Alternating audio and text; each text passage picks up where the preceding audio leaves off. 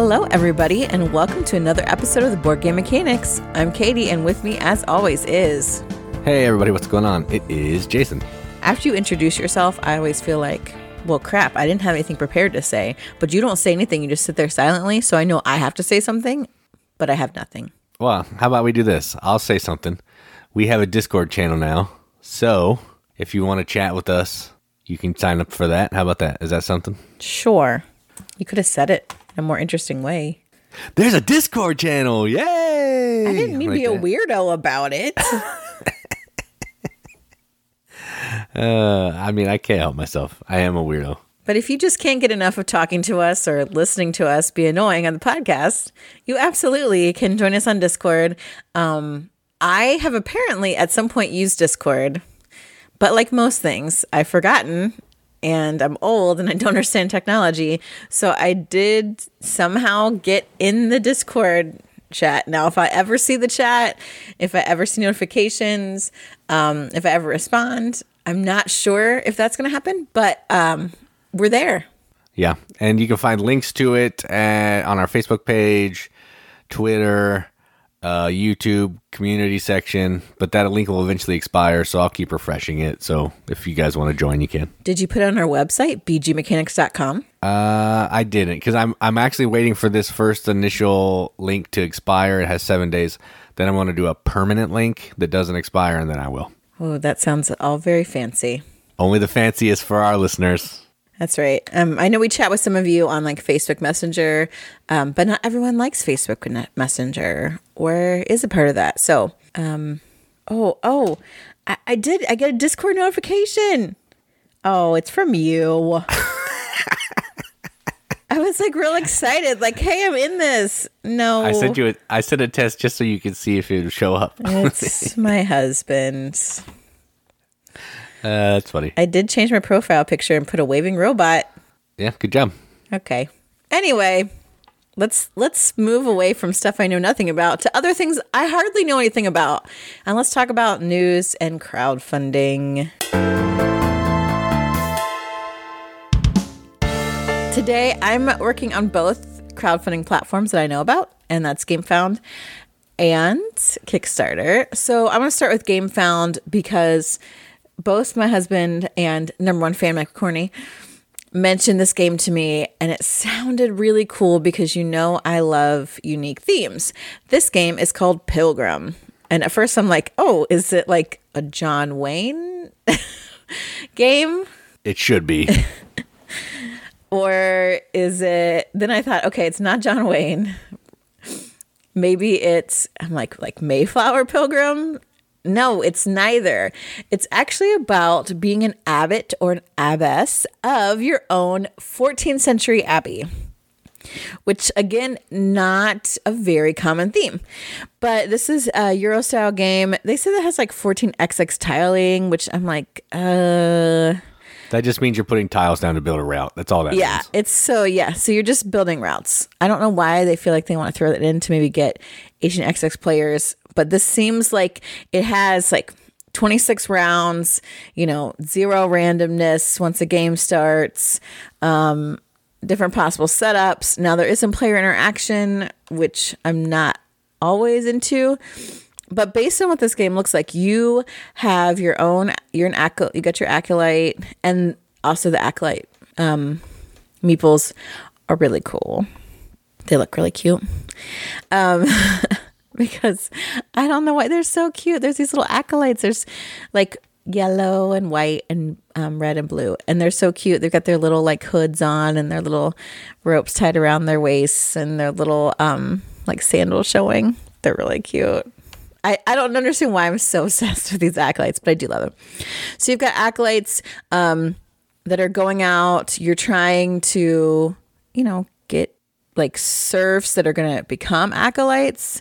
So like, but you also have serfs that have to like help, keep everything going. Right. You're going out and you're doing like pilgrim trails. There's trade routes. That's kind of the tiling part. So that you can get money, so that you can help get people like to do vocational tasks. You've got people that kind of their duties are changing as some maybe get ordained or they stay working in the area. you're giving money to the poor, you building like annexes, you're trying to like move up on like this piety track, it looks like, going to certain shrines. The artwork is really cool. I think it has like this, I don't know, sort of Renaissance looking box cover almost, but then a lot of the rest of the art reminds me of like a Queen game. Foreshadowing. But it really does. But there's some cool stuff. There's also a solo game mode as well. So lots like worker placement, managing your peeps. It looks like a really cool game. Like, and I love that it's a different theme. Like, okay, I want to make sure the Abbey service. I want to get acolyte numbers because we need to go out and do these things. We got to like visit people. We got to give money to the poor. We got to be really pious. Like all those kind of managing things. And there's like a Mancala movement mechanism. So like that's where your acolytes go across like the different duties that you have, which they don't show that very well on this. Not Kickstarter page, but on this GameFound page. But also I didn't watch the videos because, gosh, people know me. But Rahdo does run through this, so I really should have watched Rahdo's. But this is from Spielworks, which I feel like they have a history of some good stuff. Not that I can name anything by Spielworks, but it seems like that sticks in my brain. Yeah, they have good heavy Euros. I am drawing a blank too because a lot of their games come over from someone else in America. That's true. So because they're a German company, right? Yeah, I believe so. I just think that idea, like England, 14th century, you're working on becoming like a good monastery, like runner. I mean, abbots and abbess, but you're running the abbey. I like that. So if you are interested, my description is bad and you want to actually watch the videos, I would recommend that. Check this out on GameFound. Pilgrim has 9 days left when this episode drops. And it's in sterling, so it's about $86, which seems, really expensive. Yeah, and I don't know why they keep comparing it to 18XX, because this game looks way too good to be an 18XX game. So I don't even know why they mention that. It just seems dumb. Well, I'm sure they're trying to get all the Euro players and the 18XX players in. I guess. But yeah, $86. This game looked cool. I was interested. Then I saw the price and I was less interested because it doesn't look like it needs to be $86. I know. Even 64 cute acolytes, I don't think results in $86. But no. It still looks really good. So check it out. The next game is on Kickstarter and it's a completely different kind of theme, but one that I don't think has been not done. Like this is kind of something that I've seen a lot more games use this theme. And this game is Ahau, Rulers of Yucatan. So this game looks really kind of interesting. You are like this ruler and Ahau in the Yucatan. And there's like these 3 eras that each represent 20 years, but there's a certain number of rounds in the game. And you're going to take your ruler and you go to like a region. You play it. You have 2 region cards in your hand. You play one to pick your region. And I think the second one like actually works as like your, like which number you want to go, or I'm not sure. It might be your military strength. I don't know. But you have to play 2 cards. They only talk about how one indicates the region. That does not make sense to me. Yeah, it's probably like Xi'an, where you play 2 cards and one is the order in which you can do the action. I thought that because I also saw a quote from Rahdo that was like that. But actually it says when you do, like the gameplay is if you choose a region as somebody else, you fight them to see who goes there. And you have like a military strength. I'm assuming there's a track for that. And then also, your military strength is equal to the number on the right-hand region card.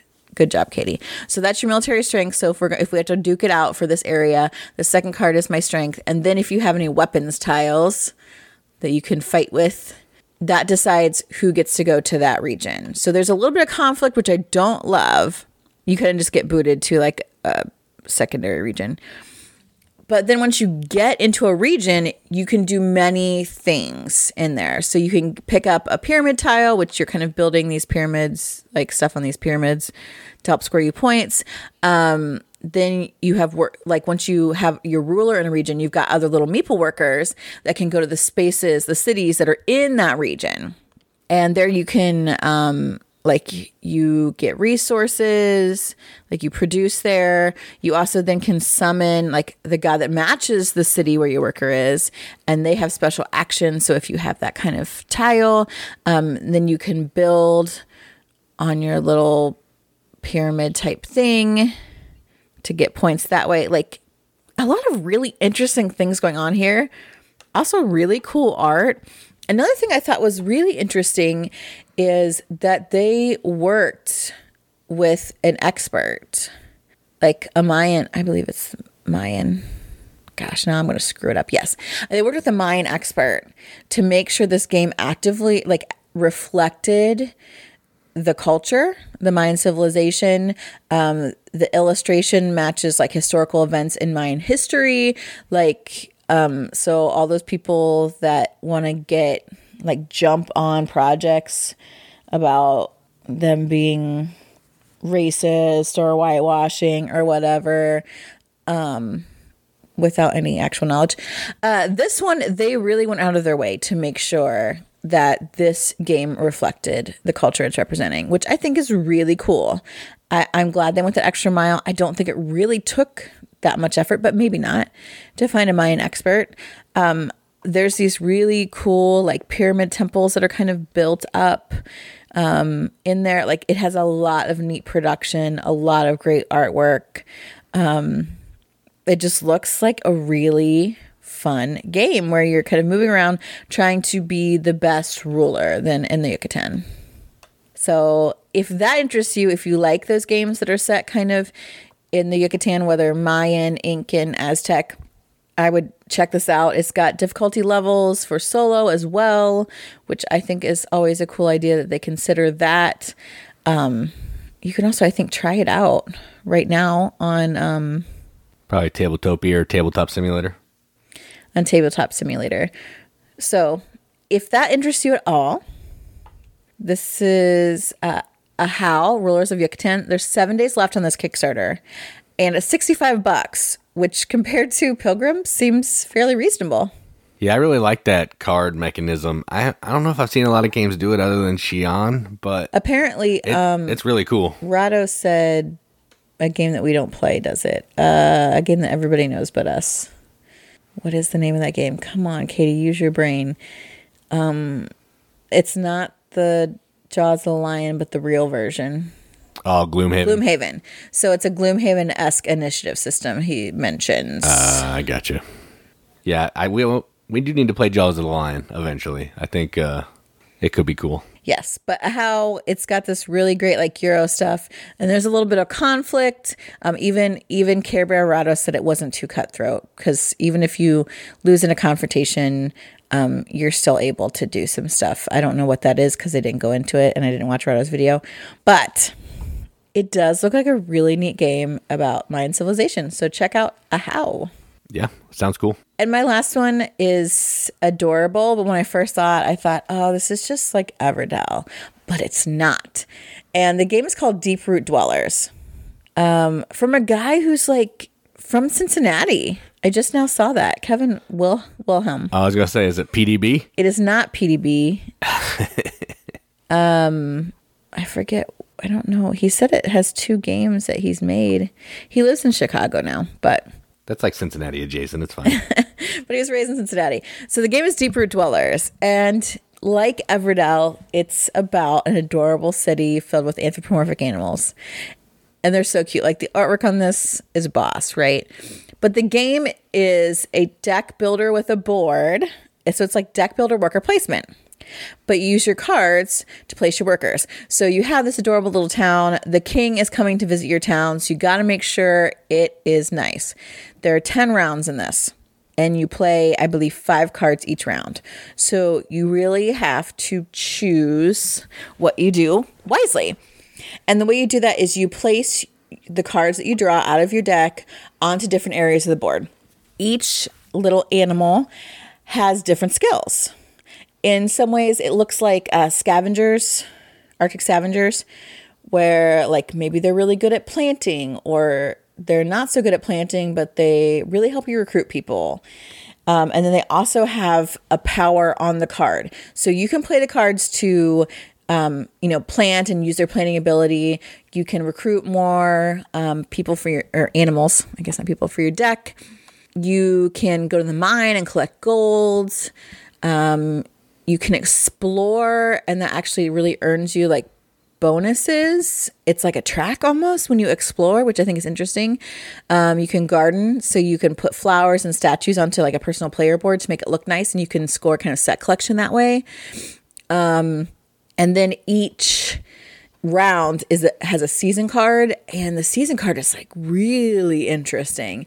And some of your cards, your little animals, work well during certain seasons, and you play your cards there to score, like maybe it's a certain number of points based on what kind of like skill you have, or it can, I don't know, give you research. Like it's different things, so that it also helps you count the seasons as well, because there's 10 of those season cards.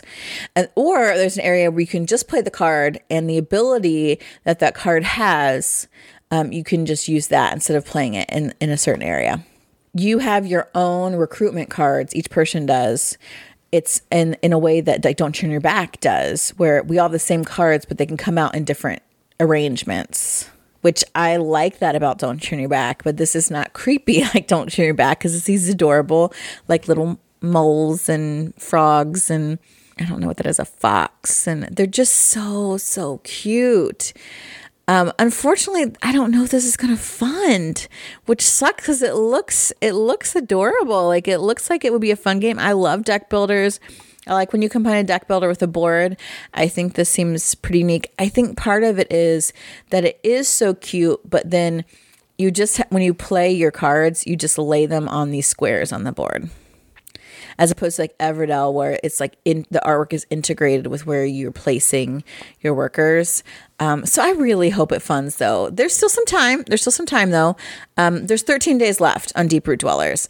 If you like deck building, if you like deck builders with a board, if you like adorable animals in a game, if you like, set collection, like there's a lot of things that are cute and good and going on with this game. Check it out. Deeproot Dwellers. There's 13 days left on that Kickstarter when this episode drops. $45. Yeah, I was looking this up when you were talking. The art is cute. I think part of the reason that he's not funding is he wants $40,000 for a deck builder, and he's only done one other small game. That kind of turns people off sometimes. So, I mean, the gameplay is probably really good. Deck builder, you can't really go wrong there, but the price point might be a little, he might need to revisit that. Maybe you're right. I don't know about the business part of it, but those are the crowdfunding news things that I have for this week.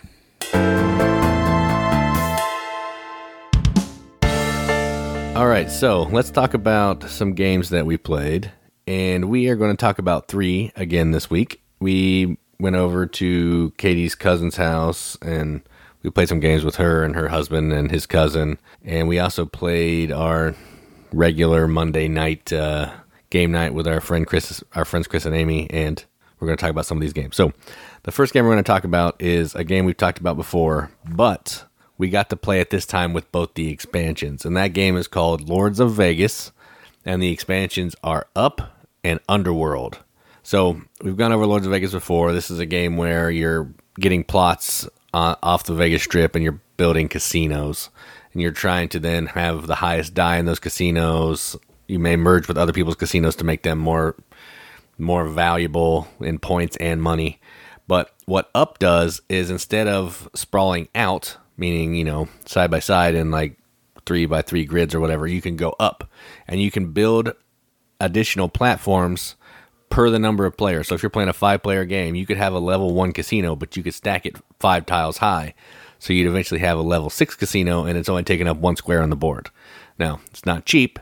It's going to cost you $15 million per square, or per up tile that you're using, but it's going to add up points pretty quickly if that hotel hits, or casino hits. I keep calling them hotels, I don't know why. And Underworld is this extra deck of cards that gets put on this little sideboard, and at the beginning of your turn, you're going to flip one of these cards, and it's going to be some kind of way to break the rules of the game, score additional points, give you some kind of extra powers in the game. And that's another action you can take is you can spend money. Each of the card has a cost.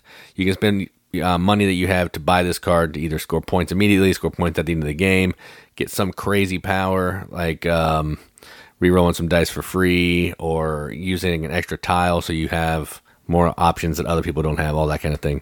So same base game, a few additional actions, but the additional actions, I think, just jazz it up a little bit and give you more stuff to think about on your turn. So what do you think about Lords of Vegas with both the expansions? I mean, I like this game a lot, always. But I think the expansions were cool because sometimes you get a turn, you're like, gosh, I've got a little bit of money, but not enough to do anything with as far as a casino or whatever. I'm hoping for my cards to hit. Having these Underworld cards that really can do some powerful things, I think, are awesome, especially the ones that just give you outright points, because points can be... I won the game from that. I know, I'm still ticked about it. I lost by 2 because of that. And I was going to buy that card too on my turn. You ruined everything. But for me, I love like in-game goals and like points that come out of nowhere at the end that I've been working on through the whole game. That's how I like to win games. So I like having that because sometimes, man, like the dice rolls aren't working for me. My casinos aren't, getting paid out. So I like that there's another option to kind of supplement that in a game that's obviously very luck driven. So I think this is good. I also like the idea of where you can build up, because occasionally I'll be like, "Ooh, look at me with my one casino," or maybe I can manage to get a 2. And then I'm like, "Yeah." But after a while, that 2 casino can only get you so far. And sprawling makes me nervous, and it's really expensive. And I may not be able to get the properties next to me, or they may be like eaten up, or I might not be able to get additional colors in the casino that I've already built. So the idea that I can build up and be able to generate those bigger point values as the game goes on, I think is really awesome. I just think it makes a good game better. The base game, obviously, absolutely wonderful. I love it. But these 2 expansions make me feel like I could maybe have more of a chance the more times we play it. So I thought it was really great. Yeah, I like the up part. It's super expensive to build those extra tiles, but not really. Not compared to like, I'm going to sprawl and take over this next move because I need to get a 3 casino or a 4 casino. Well, that's true. Yeah, like I had a level 1 casino, and I just kept it at a 1, and then I just built up, and I turned it into a level 3, which was pretty cool. So it's just taking up one little section of the board, and it was a level 3, which was pretty awesome. So I do like it. It's just when you have a level 1 casino, though, you're getting $4 million, up to $6 million. That's it. And an up tile costs you $15 million. So you're trying to figure out other ways to get money, which is crazy. But the Underworld cards, I love that stuff. Random stuff that just comes in and breaks the game and just gives you these crazy powers that you can use once and then they're gone. Or a power that you can always have where you can re-roll dice for free, which is insane. Not all of them, just the really bad low ones. Still, it's still cool. It was cool. Like, so yeah, I like both the expansions. I love this game. And now that I've played it with the expansions, I'll probably never play it without, because it's just... It doesn't add a ton to teaching it, really. True. And it makes the gameplay just a few more things you can do on your turn, which is cool. Yeah. All right, so the next game we're going to talk about is a game that's, I don't know, it's been out for a few years, I think. It's not as old as Lords of Vegas. But this is from Renegade Games. I'm not sure who the designer is, but the game is called Pie Town. And this game kind of came and went. It was one of Sam Healy's favorite games for 5 minutes, and then he stopped talking about it. But what this game is you are a different baker. You have a character, and you have a player board in front of you, and you're running, I guess, a bakery, kind of. Yes, bakery. And the way that works is you have 4 dice, and each of the dice are just valued 1 through 6. They have images too, but that is irrelevant. They're just 1 through 6. And on your turn, you're going to use one of your available dice to go do something. So you can send it to your own player board, and you can upgrade your kitchen, you can bake some pies, you can hire more workers, but some of the actions are going to either increase the value of your die or decrease the value of your die. So if you're going to hire a worker, you're going to lose some influence on that die because HR stinks and no one wants to do that. So you can send a die out to the tree that's in the middle of the board to collect resources to make these pies. You're trying to get apples, 3 different colors of apples, pumpkins, bananas, and strawberries to make certain recipes of pie. And when you go out there, you can level up your die as well. And then ultimately, you're wanting to bake these pies using different ingredients, or maybe your own secret ingredient that no one else knows but you. No, secret recipe. The ingredient. Secret recipe. That's right. Yeah, secret recipe. Then you're going to send. You're going to bake the pies. You're going to score some points for baking the pies, and you're going to send them out to this board that's in the center of the table, and you're going to score points if someone goes to that space and sells pies. So you can sell columns of pies, or you can sell the bottom rows of pies. Every pie that's in there is going to score a certain amount of points. Secret recipe pies are the most points, and the 3 apple pie, which is the common ingredient, are the least amount of points. But it doesn't matter who sells. If they sell your pie, you get points. The person who goes there with the die gets some additional points just because they went there. And they also get to draw 2 random goods. So it's one of those games where you're trying to collect resources, use the resources to convert into pies, sell pies, get a pile of points. But the cool thing is you can try to go to the tree with a die that's higher than someone else that went there, and you can spy on their ingredients. So if I go there with a 2, I get to collect 2 ingredients. If you go there with a 5, you don't get to collect any ingredients. Yes, or you do get to collect ingredients. You won't get to level up your person, but you'll get a look at the person's secret ingredients based on the difference of the dice between the 2. So if I had a 2, Katie had a 5, she would get a look at all 3 of my secret ingredients in my box, so she knows what my secret recipe is. And now she can try to make my pie to score some points. At the end of the game, if you know people's recipes, you're going to score some points, all that kind of thing. So a little bit of deduction, but really going to the place, gathering some stuff, making some pies, trying to get as many points as you can. It's a pretty fun game. It's not like super heavy, not super deep. It has really cool production, really nice bits, cute art. And I thought the way the dice worked and the worker placement and resource management was all really fun. So I dig it. So what did you think about Pie Town and my terrible explanation? Your explanation was all right. I do really like this a lot. The one thing about like the secret pies or the secret recipe pies is, yes, it costs, you get a lot more points for them, but every time you bake pies, you have to reveal all the ingredients you use to bake the pies. So that allows people to figure out what you might have as your secret ingredient without ever even looking at them. So you don't want to just bake your secret recipe pie because people are going to know what it is. But like, I don't really care. Like, it is nice. Like 4 points per secret recipe pie can be helpful at the end of the game if you know the whole recipe. But 7 points for making a pie. 7 points, yeah. So I was just making like my secret recipe a bunch of times. I'm like, you can figure it out if you want. I don't care. But there's also a square where you can change the ingredients in your recipe, which is pretty cool. So then people don't always quite know, but that also like downgrades a worker. It requires you to use a worker for that when you probably want to be baking pies or getting ingredients. I thought it was really fun. The artwork is really cute. It kind of reminds me of like Shelfie Stacker art. Yeah, similar to that. I thought, and like the colors are the same. I love like the specialty dice, like they're big and chunky because you're really using them as workers and you're not rolling them. But I like the detail that went into them. I was like kind of distracted by the pictures. I'm like, ooh, this one has a whisk. And so then I was like, oh, maybe it does different things, but it doesn't. It's just like a higher powered, like it's gotten more experience as a baker. I thought it is light in a lot of ways, but I thought it was really fun. I kind of would like to own this because I think a lot of people would find it accessible, and it's not so light that I feel like I haven't actually done some work to play this game. I do have to stretch my game muscles when I play this. So I really enjoyed it a lot, actually. Yeah, I thought it was fun. It might have gone on maybe a round or two too long, but I still think it was fun. You would. I did think it's fun. Get off me. Why can't you just like the games I like? I didn't say I didn't like it, did I? No. You gave your condescension like, it's pretty light, but... We have lots of light games. Lords of Vegas is super light, and I love that game. Because it has push your luck. True.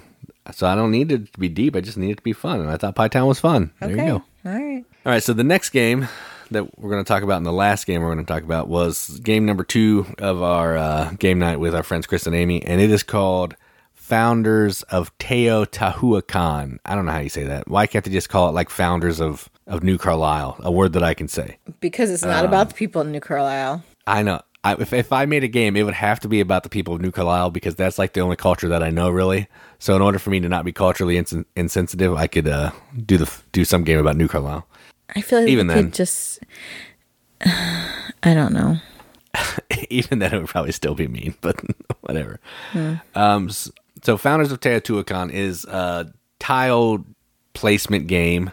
It's set in the Teotihuacan theme in basically like art and time period only. They share nothing else other than the name and some of the art, the way the scoring looks, and some of the other pieces. And what you're doing in this is it's kind of a worker placement game where you have these action discs. Based on the number of players, you're going to have a certain number of action discs. And you're going to send those discs out to one of 3 locations. Each location is going to let you do one of 2 things. You can go to the first base, build a resource tile, which if you take the tile, you'll put it on your board and it's going to generate either wood, stone, or gold for you based on the tile that you build. Or at the bottom of that section, it's called an influence action. You can get 2 little small resource tiles of stone and wood and put it on your board, or you can put 1 resource cube around all of your buildings that produce goods that have an open space. The next space is you can build a temple tile. You're going to go there, you're going to pay some resources, you're going to put a temple tile on your board, and then you're going to also get a worship tile of the matching color. Or at the bottom of that section, you can activate one of your previous worship tiles, score some points, get some bonus actions, tiles, whatever. And then the third section is where you're going to be building pyramid tiles. Pyramid tiles are going to let you cover up spaces on the center of your board to get bonuses. And each pyramid tile is going to multiply by the color of the same color temple in that district. There's 4 districts on your board. So if I have 2 red tiles and 3 temple tiles in a district, that'd be 6 points for me. And at the bottom of that tile is the favorite the bottom of that section is the favorite track. You're going to move up, score some points, and you can recycle one of your worship tiles for a better one. There's a little more to it than that. There's going to be action strength based on how many discs you place at each of the locations. That's going to let you determine which tiles you can take, if you have to pay any additional bonus or any additional resources and all that kind of thing. But that's effectively it. You're going to play over 3 or 4 rounds based on the number of players. Then whoever has the most points is the winner. You're going to get your extra bonus points for your pyramid scoring at the end, and that's it. It's okay. I'm probably going to be trading this one because no one else seemed to like it, but it was fine. It's not my favorite game in the world, but it's fine for a polyomino game. So what did you think about Founders of Teotihuacan? I think I know what you think, but you can tell everybody else what you think. Yeah, no.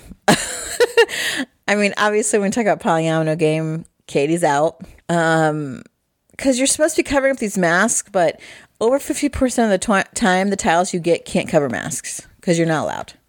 So I'm like, what? The actions are stupid. Like, there should be an action for me to gather resources. Like, there isn't. There is an action. You go to that bottom space. You get one. Doesn't make sense. I should be able to refill a building or something. Like, no.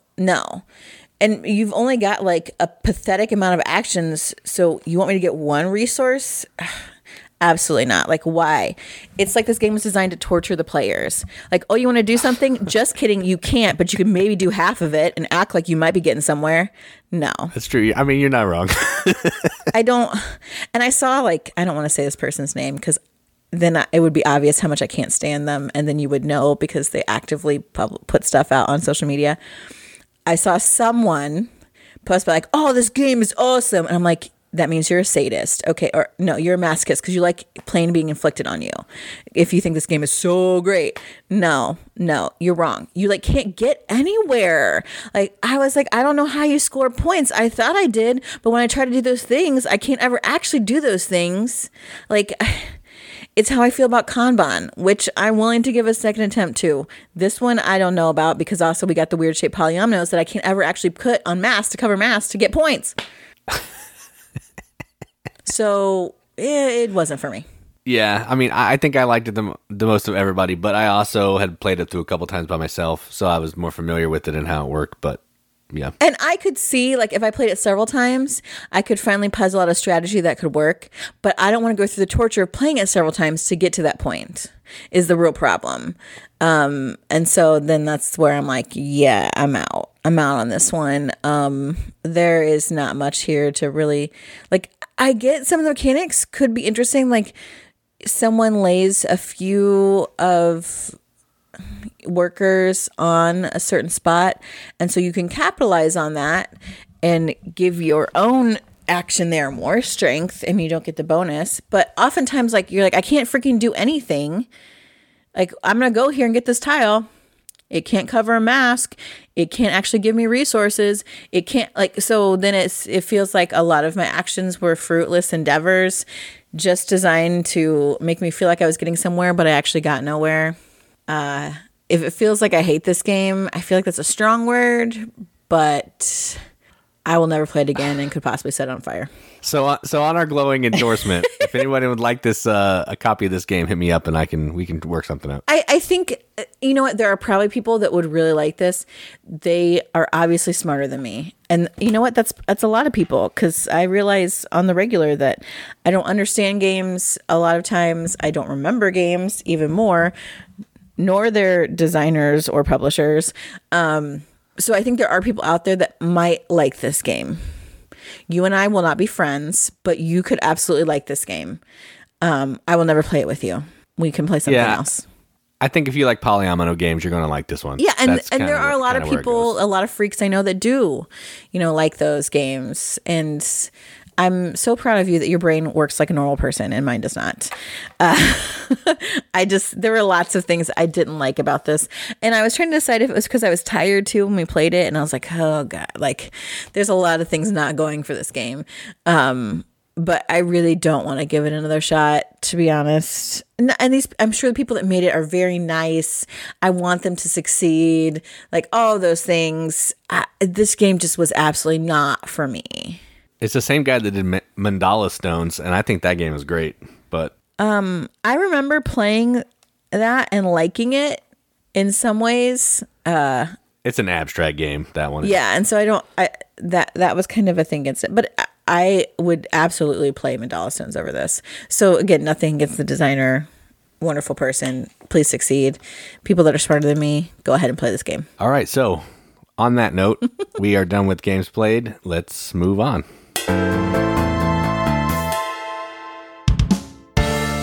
All right, so last week we talked about a publisher that we have quite a few games from, Stonemaier Games. Shout out to Jamie.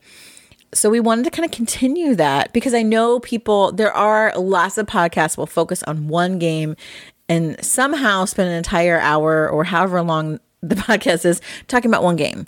We can't do that. That's just not our style. That's just not how we roll. So instead, we're kind of continuing with our, publisher tour. I don't know. I don't have a good name for this series. I'll have to think. Favorite publishers. Boom, done. Oh, that's terrible. I'll think about it. But today, we want to talk about our favorite Queen games. We have a lot of Queen games. I'm not saying that we love the publisher to death, but we do have a lot of their games and have played a lot of their games. Queen is notorious for having Kickstarter campaigns where it's basically a pre-order system for the game that they have. That's okay. And then they throw it on Amazon later for like $15. Yeah. That is another reason why we have lots of Queen games. We can get them on sale. True. We, again, are super bargain hunters and you can find them. I think part of that is because Queen doesn't seem to invest a lot of money in their artwork. Or any. Yeah. So a lot of their games are real ugly. Real ugly. But we go for that here. That's something that's attractive to us, which is why we have a lot of Queen games. So we're going to count down. We actually have a top 9.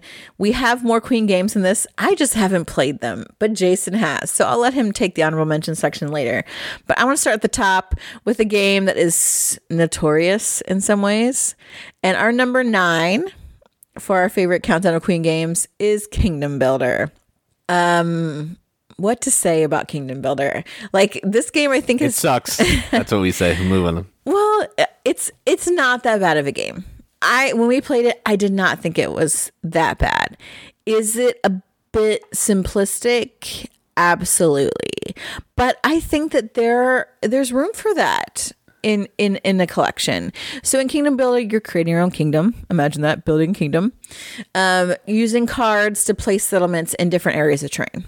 And you're trying to place them in certain areas to get some gold because that's how you're going to win. So you want to kind of be by water or be by the castle. And also you're kind of wanting to like have some area majorities in certain places. So I don't love area majority. I am not necessarily good at that kind of thinking, like, oh yeah, if I build here and then here, then I'm going to have this majority here. And I'm not very good at that. But I feel like the one time I played this game, I won, and that felt good. But again, it is a very light game. I think this is fine as an introductory game, although like I see now on Amazon, it's like $43. I don't think I would pay $43 for an introductory game with not good art because the art is not good. But I think this is something worth playing, especially if you're just starting out. Absolutely. So that's why it's our lowest ranked game, number 9, Kingdom Builder. Yeah, and I think this was number 13 on my list. But since you didn't play some of them, it got bumped up to number 9. So effectively, it's the worst of the best. So kind of like our podcast. No, we're not the worst of the best. I want to be the worst of the best, but you're okay with being the best of the worst. That's true. Yeah, Kingdom Builder's fine. I need to try it again. I just really hated that I had one card in my hand. I don't know why that bothered me so much, but I would like to have some choice, and it just felt like I didn't have a choice. So maybe if I played it with some expansions or something, that would change my mind. But the one play, just not my jam, and that's fine. All right, so number 8 is actually a Stefan Feld game. So it's Merlin. No, I'm just kidding. It's not number 8. This game is called It Happens, and this is effectively like a kid's game that Stefan Feld did. And what you're doing is you're rolling some dice, and you're placing these dice on these different ant hills to try to, I don't know, you're taking on the role of an aardvark kind of, but we're all the same aardvark. I don't know. And then we're trying to get our dice onto these different columns on the anthill to get different types of artifacts and things that the aardvark found when he was trying to eat ants, and then try to get an area control in each of those columns for some points. That's the game. You're going to play it over like 4 or 5 rounds, and each round's going to play similarly, and you're just trying to have more of your influence in each of the different cards than everybody else. And there's some set collection with all the different stuff that you can find, which is pretty cool. So it's fine. I played it with our daughter, I think once. It might have been a little too much for her because it is still Feld. So even a kid's game from Feld is still going to feel Feldy. But yeah, it's good. It's fine. It's just not something that I need to play a whole bunch. But number 8, It Happens. Yeah, I know I played this, but I was also teaching another game to a group of people next to us at the same time. I just remember that it has ants and aardvarks, and that's all I know. So it has cute art, like the anteaters. Yeah, cute. The artwork is actually cute for a Queen game, but it didn't make a lasting impression on me, which is why it's so low. Number 7, I actually did make a lasting impression, and the more I think about it, the more I'm like, why didn't I rank this higher? But Jason might have tanked my ranking on this one. No, I thought I liked this game better than you. Well, maybe I like this game better than I thought I liked this game. This is the problem with me. But the game is Parfum. Again, Parfum has hideous artwork, but I think the theme is so cool. So you are perfume makers, and you are using dice to get different notes of fragrance to design different perfumes. And like, you have to have successful rolls because you could also maybe have a fly in the ointment that may ruin the distillation process. But you're rolling them to complete these different recipes for different perfume that you can then sell to patrons that want certain like types of scents. And like, it's got like a really neat kind of turn order mechanism that says how many dice like you get to roll on your turn, like things to pull out of the bag. I think it's really fun. I like the unique theme. I like that there are just lots of these colored dice that you get to roll, depending on what you draw and what you're allowed to roll. There is even like water droplets that you can use to kind of mitigate some of that dice rolling, which I always like when you can kind of mitigate the luck. And I think that makes it for like a more fun kind of competitive game. I really like Parfum, and it probably should be higher now that I look at it. Do we have an expansion for this? We did. It just added some extra dice, but someone wanted to buy it from me, so I sold it to him for like $30. Oh, well, I guess we don't. But we have Parfum still. But yeah, it is a really good game with like a fun, unique theme. The artwork's ugly, but there's some good kind of dice chucking type set collection stuff that I think makes this a fun, not super, deep game, but a good game. So our number 7 is Parfum. Yeah, I sold that expansion because last I heard you didn't like this game. So I was like, I'm never going to play it again. Might as well make some money off of it. So that's what happened there. Maybe I just have like some nostalgia as I'm looking at this, like, oh yeah, Parfum. Yeah, that game. I remember that time in my life. It's possible. Yeah, so I like this game. It's effectively just a dice rolling, getting dice to match some perfume bottles. But outside of that, I mean, that's all it is. It might go on a little too long, but I like it. All right, so number 6 is one of the, I don't know, this is like, I think I won the Spiel or something. It's a staple. People still buy and still play this game. They put out like 92 big box editions of it. And this game is called Alhambra. There's a dice version, there's a card version, there's a version called New York, all effectively based off of this game. And effectively what this game is it is a game where you are... I've only played this a couple times, so let me see if I can remember. You're buying different tiles, and you have to use correct change if you aren't using expansions because you don't get money back. Right. And then you're putting these tiles down in front of you to build your Alhambra. They're all going around this fountain, and you're trying to make this wall that's continual, so you get a bunch of points. If you can get certain colors of buildings down in your Alhambra, you're going to score some points as well. I don't remember that, but I know you're buying a tile and you're building the wall. Because I focus on that stupid wall so much, I don't actually remember what else you're supposed to be doing. But there is a wall and there's a fountain and some colors of tiles. And whoever has the most points, like every good game, is the winner. It's a really, this is a gateway game that a lot of people use because it's easy to teach, it's easy to play.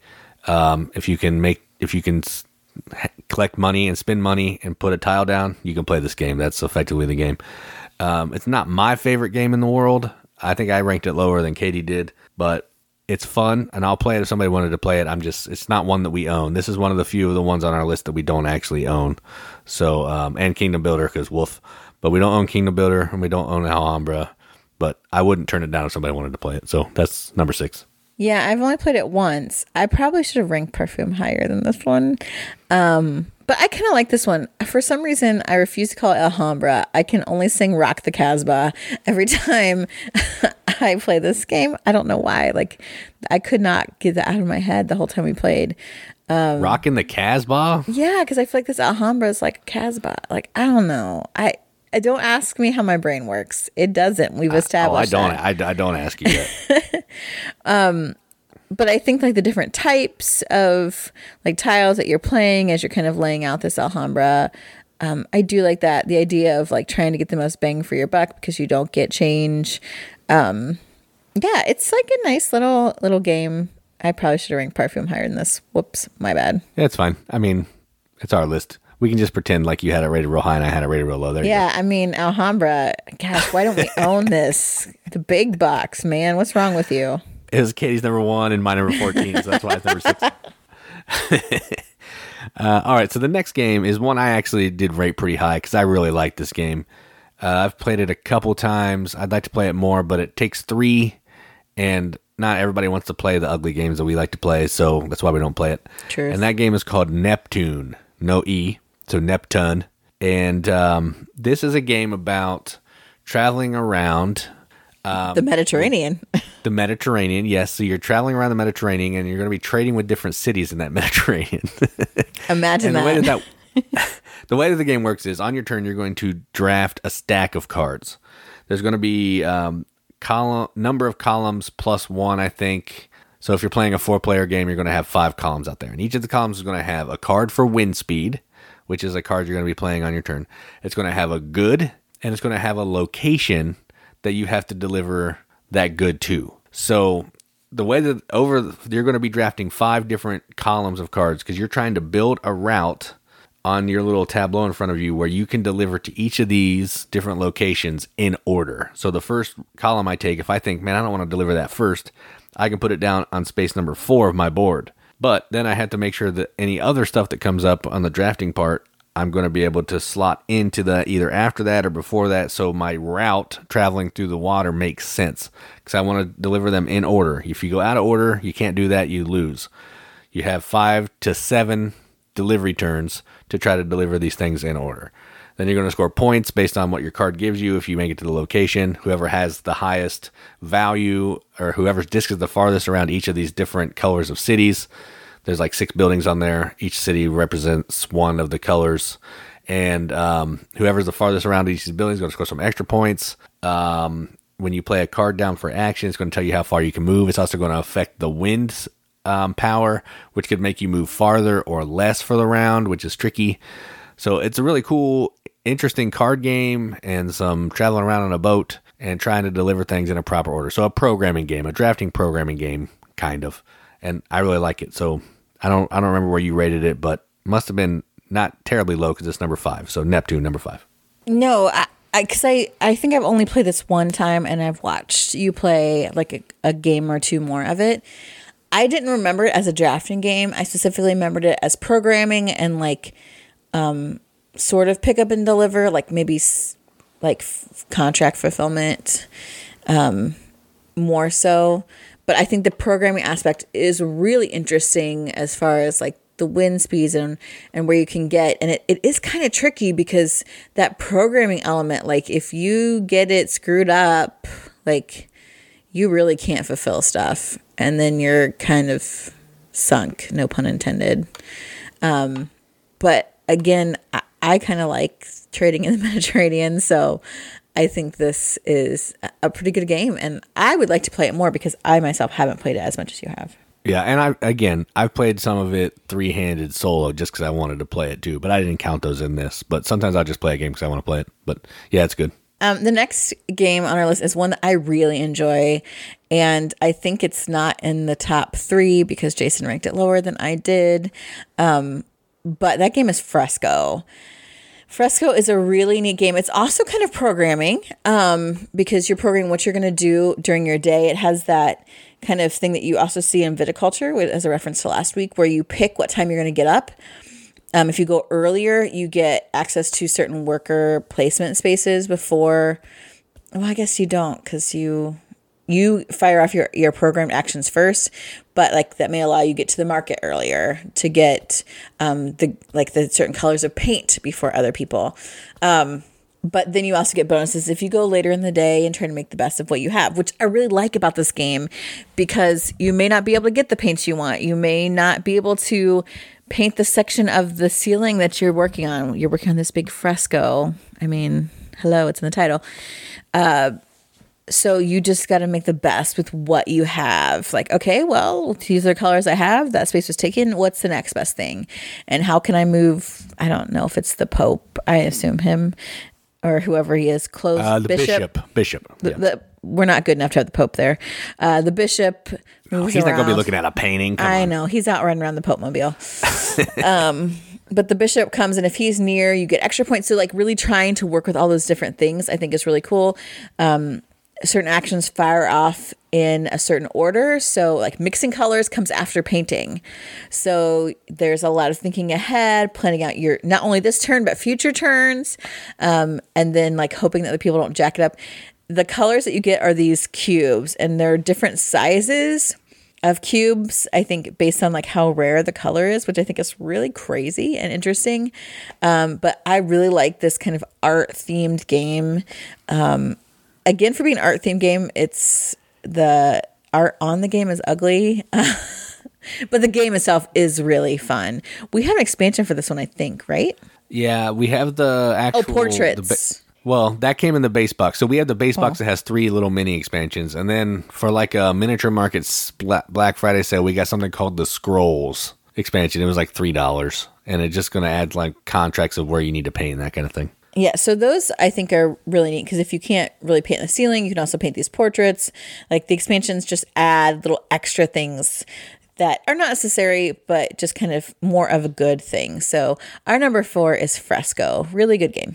Oh yeah, I like Fresco quite a bit. I think the way that the 1, 2, and 3 and 4 shake out, I think mine is almost exactly the same as this. So I think we both rated Fresco. You might have rated it a little bit higher than me, but mine was no lower than 4. I know that. All right, so the next game is another Feld game. Feld doesn't do a ton of Queen games, but he's done 3. a few. Hey, you're spoiling it. He's done 2. If we're covering all Queen games, he's done 3. We've talked about 2. Oh, that's true. I didn't say whether we'll mention the third one.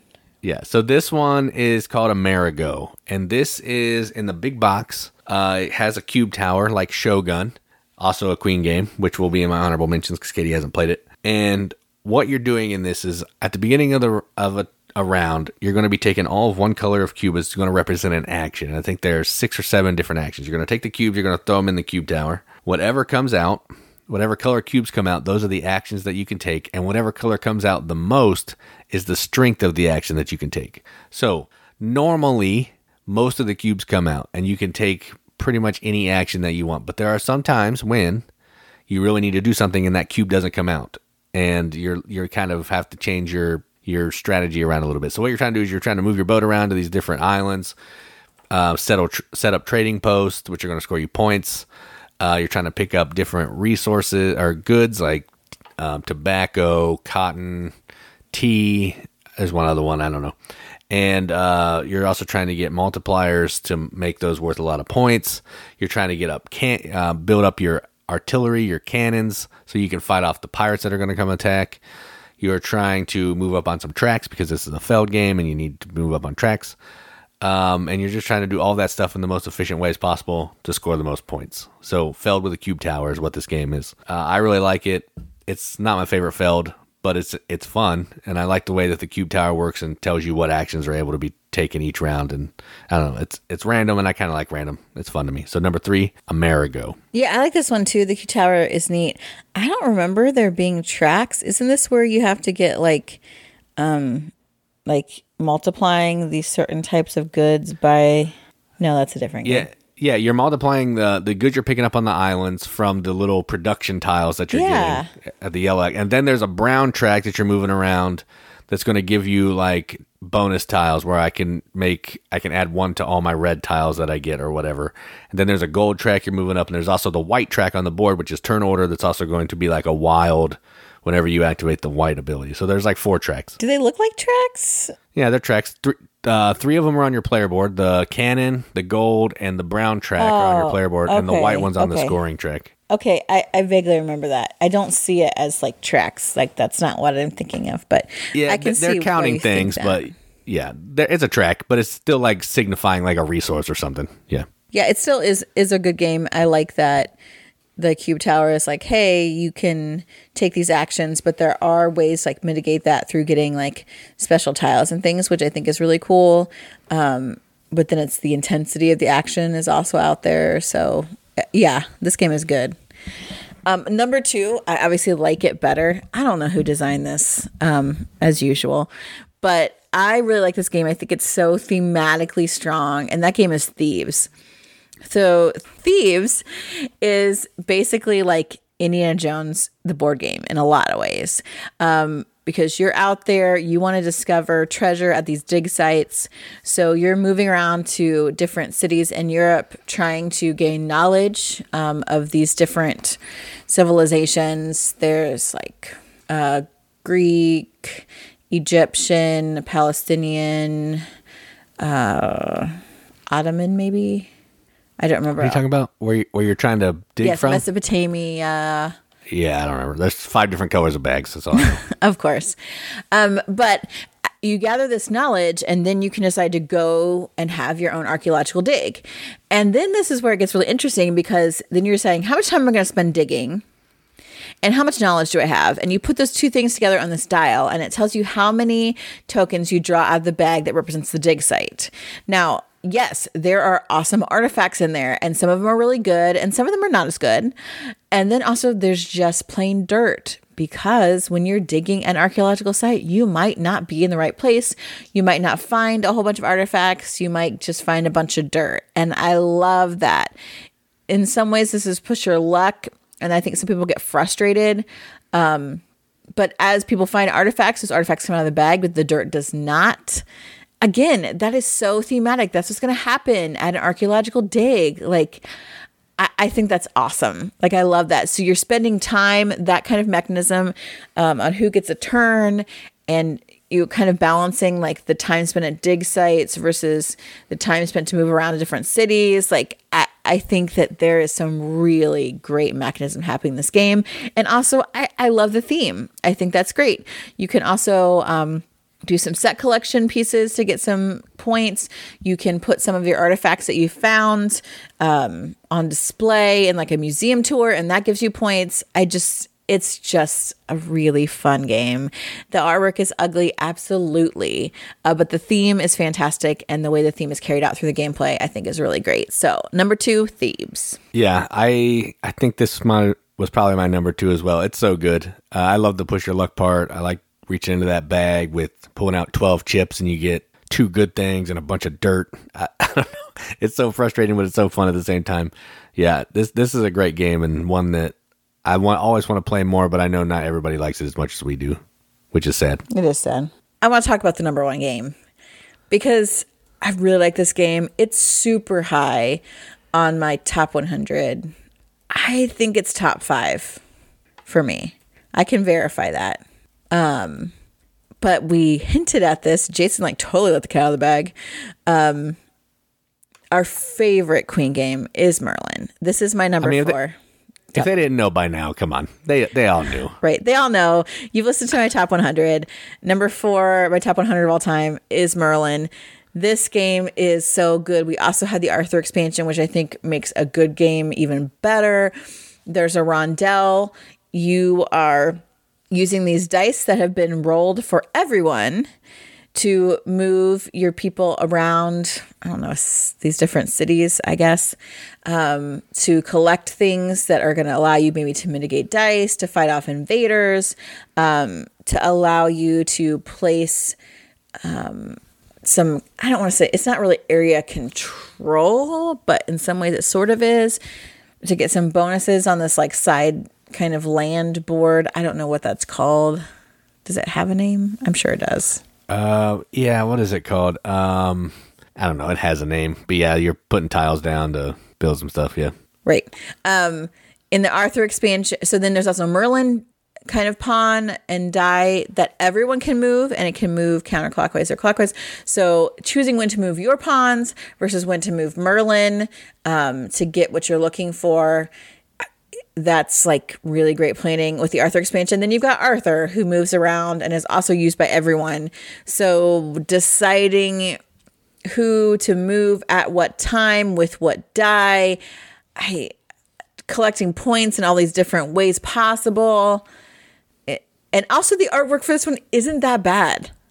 I feel like it totally goes with the theme of this Merlin Arthurian kind of Middle Ages look, some stained glass. Like I kind of like it. I dig it. There's also another expansion, right? Morgana, that we don't have. Yeah, Morgana, and there's a few little queenies, which are like little mini ones that we don't have, but Morgana's the big one. I know. We're working on that at some point. But this game is really good. Lots of things to juggle and manage. But I love that in a game. And I know you like it as well. Oh, yeah. It's not, what'd you say was your number 4? Number 4 of all time. It's not my number 4 of all time. It's my number 5 of all time. So, I mean, close. Yeah, it's still a great game. It's not my favorite Feld, but as far as Felds go, this one is, I love everything about it. It's like his take on rolling and moving, but there's ways to mitigate. There's the Arthur and the Merlin dice, which give you more flexibility. I don't know. I just love everything about it. Feld, but with a rondel, what could go wrong? Nothing could go wrong. And yeah, decent art. It doesn't look as terrible as some of these other games on this list, that's for sure. That is true. So those are our top 9 Queen games that we actually both have played. There would be more on this list if Jason actually played more with me, to be honest. But since he has played more, let's talk about some honorable mentions that are Queen games that we also like and own. Okay, so we own 3 of these 4. The first one we're going to talk about is Queen's Architect, which is actually, if I played this more, it would probably be a little higher than some of the other ones that I rated. But this is a game where you're moving around this carriage and you're trying to build different types of buildings for the queen. You're trying to earn favor with the queen. It's a race to get the most favor that you can, to be the first player to hit like a certain threshold, then you win. You're recruiting these different workers, and as they work, they get stronger or weaker, and eventually they're going to need to go rest at the pub and all that kind of thing. It's really cool, but I only played it once, so that's why it's on the honorable mention in case you never played it. Next one is Shogun, which is a reimplementation of Wallenstein, but this one's in Japan, so that's clearly better than Germany. Word. This also has a cube tower. It's like Risk, kind of a Euro-y version of Risk, but the cube tower is going to represent like some of the combat resolution when you're fighting.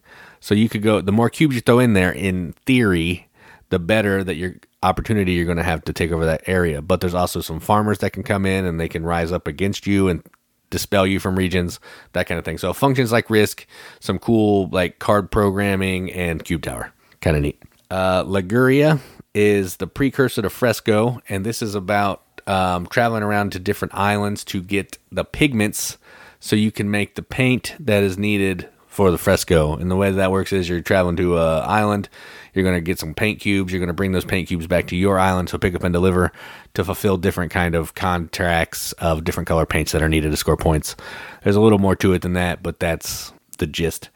And then the last one is Escape, the Curse of the Temple. I think that's the subtitle, I'm not sure.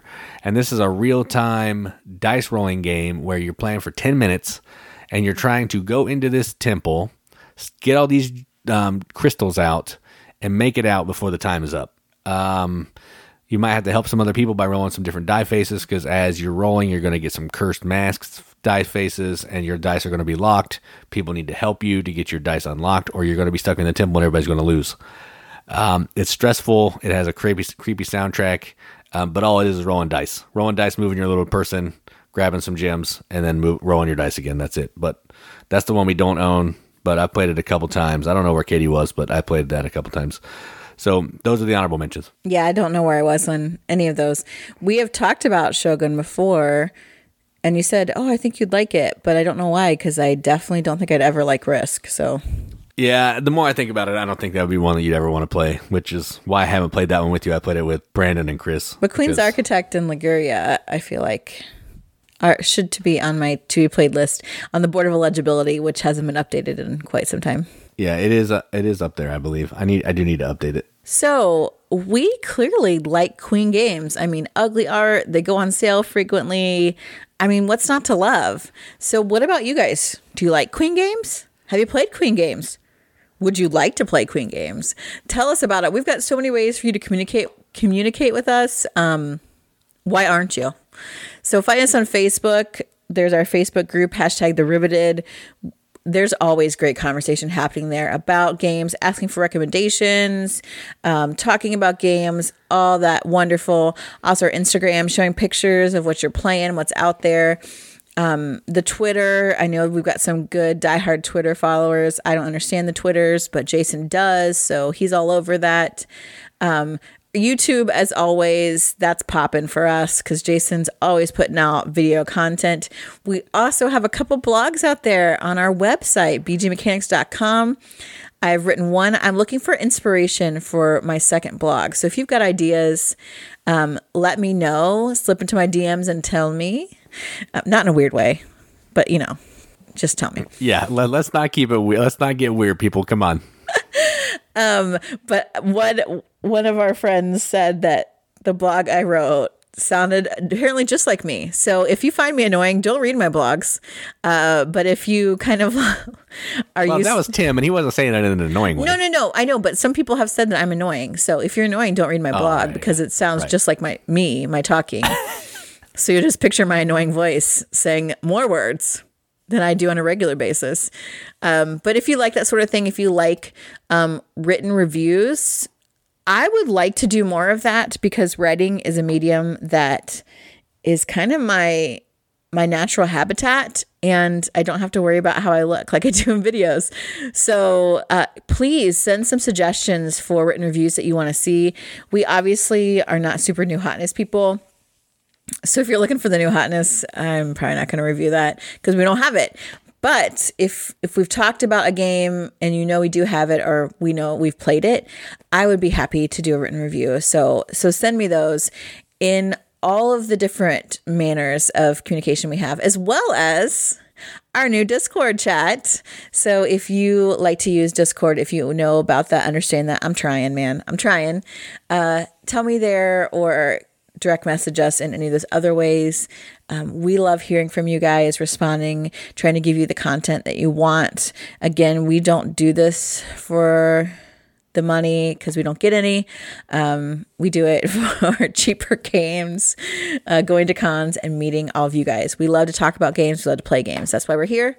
So hit us up. Yeah, and I'm just going to put this PSA out at the end. If there's any issues with the podcast loading to Apple Podcast again, please let me know. I think it's sorted out, but I want to make sure that it's not an ongoing issue and we have to beat up iTunes. But just let me know, if you would, please. Yep. We're trying to get everything out to you. Jason's Man versus Machine, trying to get that stuff out to work. So I had to call in the big gun last time. I got Joel Kratzer involved. Watch out. Yeah, he's a big gun. Who knew, right? All right. Well, I think that's all we have for today's episode. This kind of went on long because I like to talk. Yeah, it's fine. Yeah. Maybe Jason will just be like, it's too long. I'm just going to edit out like 30 minutes and just see how it goes. And we only have 3 Queen games now. Done. It's possible. So have a great week, everybody. Will we see them next week? Because next week, yeah, I don't know. We may not have an episode next week. That's a good point. And next week is mine and Jason's 15th wedding anniversary. Can you believe it? He's put up with me for 15 years. Legally binding. It's only felt like 32 I know, long right? years. It seems like we've been together our whole lives. So yeah, if we're not going to have an episode, I'll let everybody know early on in the week. But chances are probably like 95% we're not going to. But yeah, so just expect that we're not. And if something changes, I'll let you know either way. Yeah, maybe we'll try and do something different or put out some different kind of content for you guys. But yeah, we have been legally married for 15 years, and it's been a wonderful 15 years, and we want to celebrate that kind of by ourselves, to be honest. So if you don't hear from us next week, it's not because we're hungover from St. Patrick's Day. It's because we got married on St. Patrick's Day, and we're celebrating that awesome, event. It was a good time for me. You say legally married, like we've been together like 20 years and we've only been married for 15. Well, that's true. I guess like we were pretty conventional. Like we started dating 9 months after we started dating, we got engaged. 6 months later, we got married. So it was a bit of like a whirlwind kind of romance, I suppose, but we have been together longer than 15 years. Katie had to lock down this Adonis of a male specimen here. That's why she was in a rush to get married there. Yeah, I'm sure. More like Jason was like, crap, someone actually picked me. We better marry me before you change your mind. Come on, let's go. Yeah, that's how it went. And you all should celebrate our wedding anniversary, because if we didn't get married, we probably wouldn't have the board game mechanics. Whoa, that's deep. That is deep. We definitely wouldn't have kids. Well, yeah, but I mean, we wouldn't have started like playing games together. Like Joel was my friend and I introduced you to, and that's true. Mistakes were made. Yeah, and here we are. I mean, really. Yeah. Oh my gosh, if you've kept listening this long, you are true fans. I feel like we should put like a code word at the end now. Like if you've listened to our whole weird, ridiculous love story, please comment in any of our social medias, bing bong or whatever. Like, I don't know. Hashtag 15 years. That's what Joe used to do. He'd do the hashtags at the end. Hashtag 15 years. There we go. Hashtag Shamrock Love. I don't know. Ooh, yeah. Hashtag Shamrockin'. Shamrockin'. Oh my gosh, guys, we're totally done. I've been Katie. Yep. And I'm Jason. Keep gaming, everybody. Keep gaming.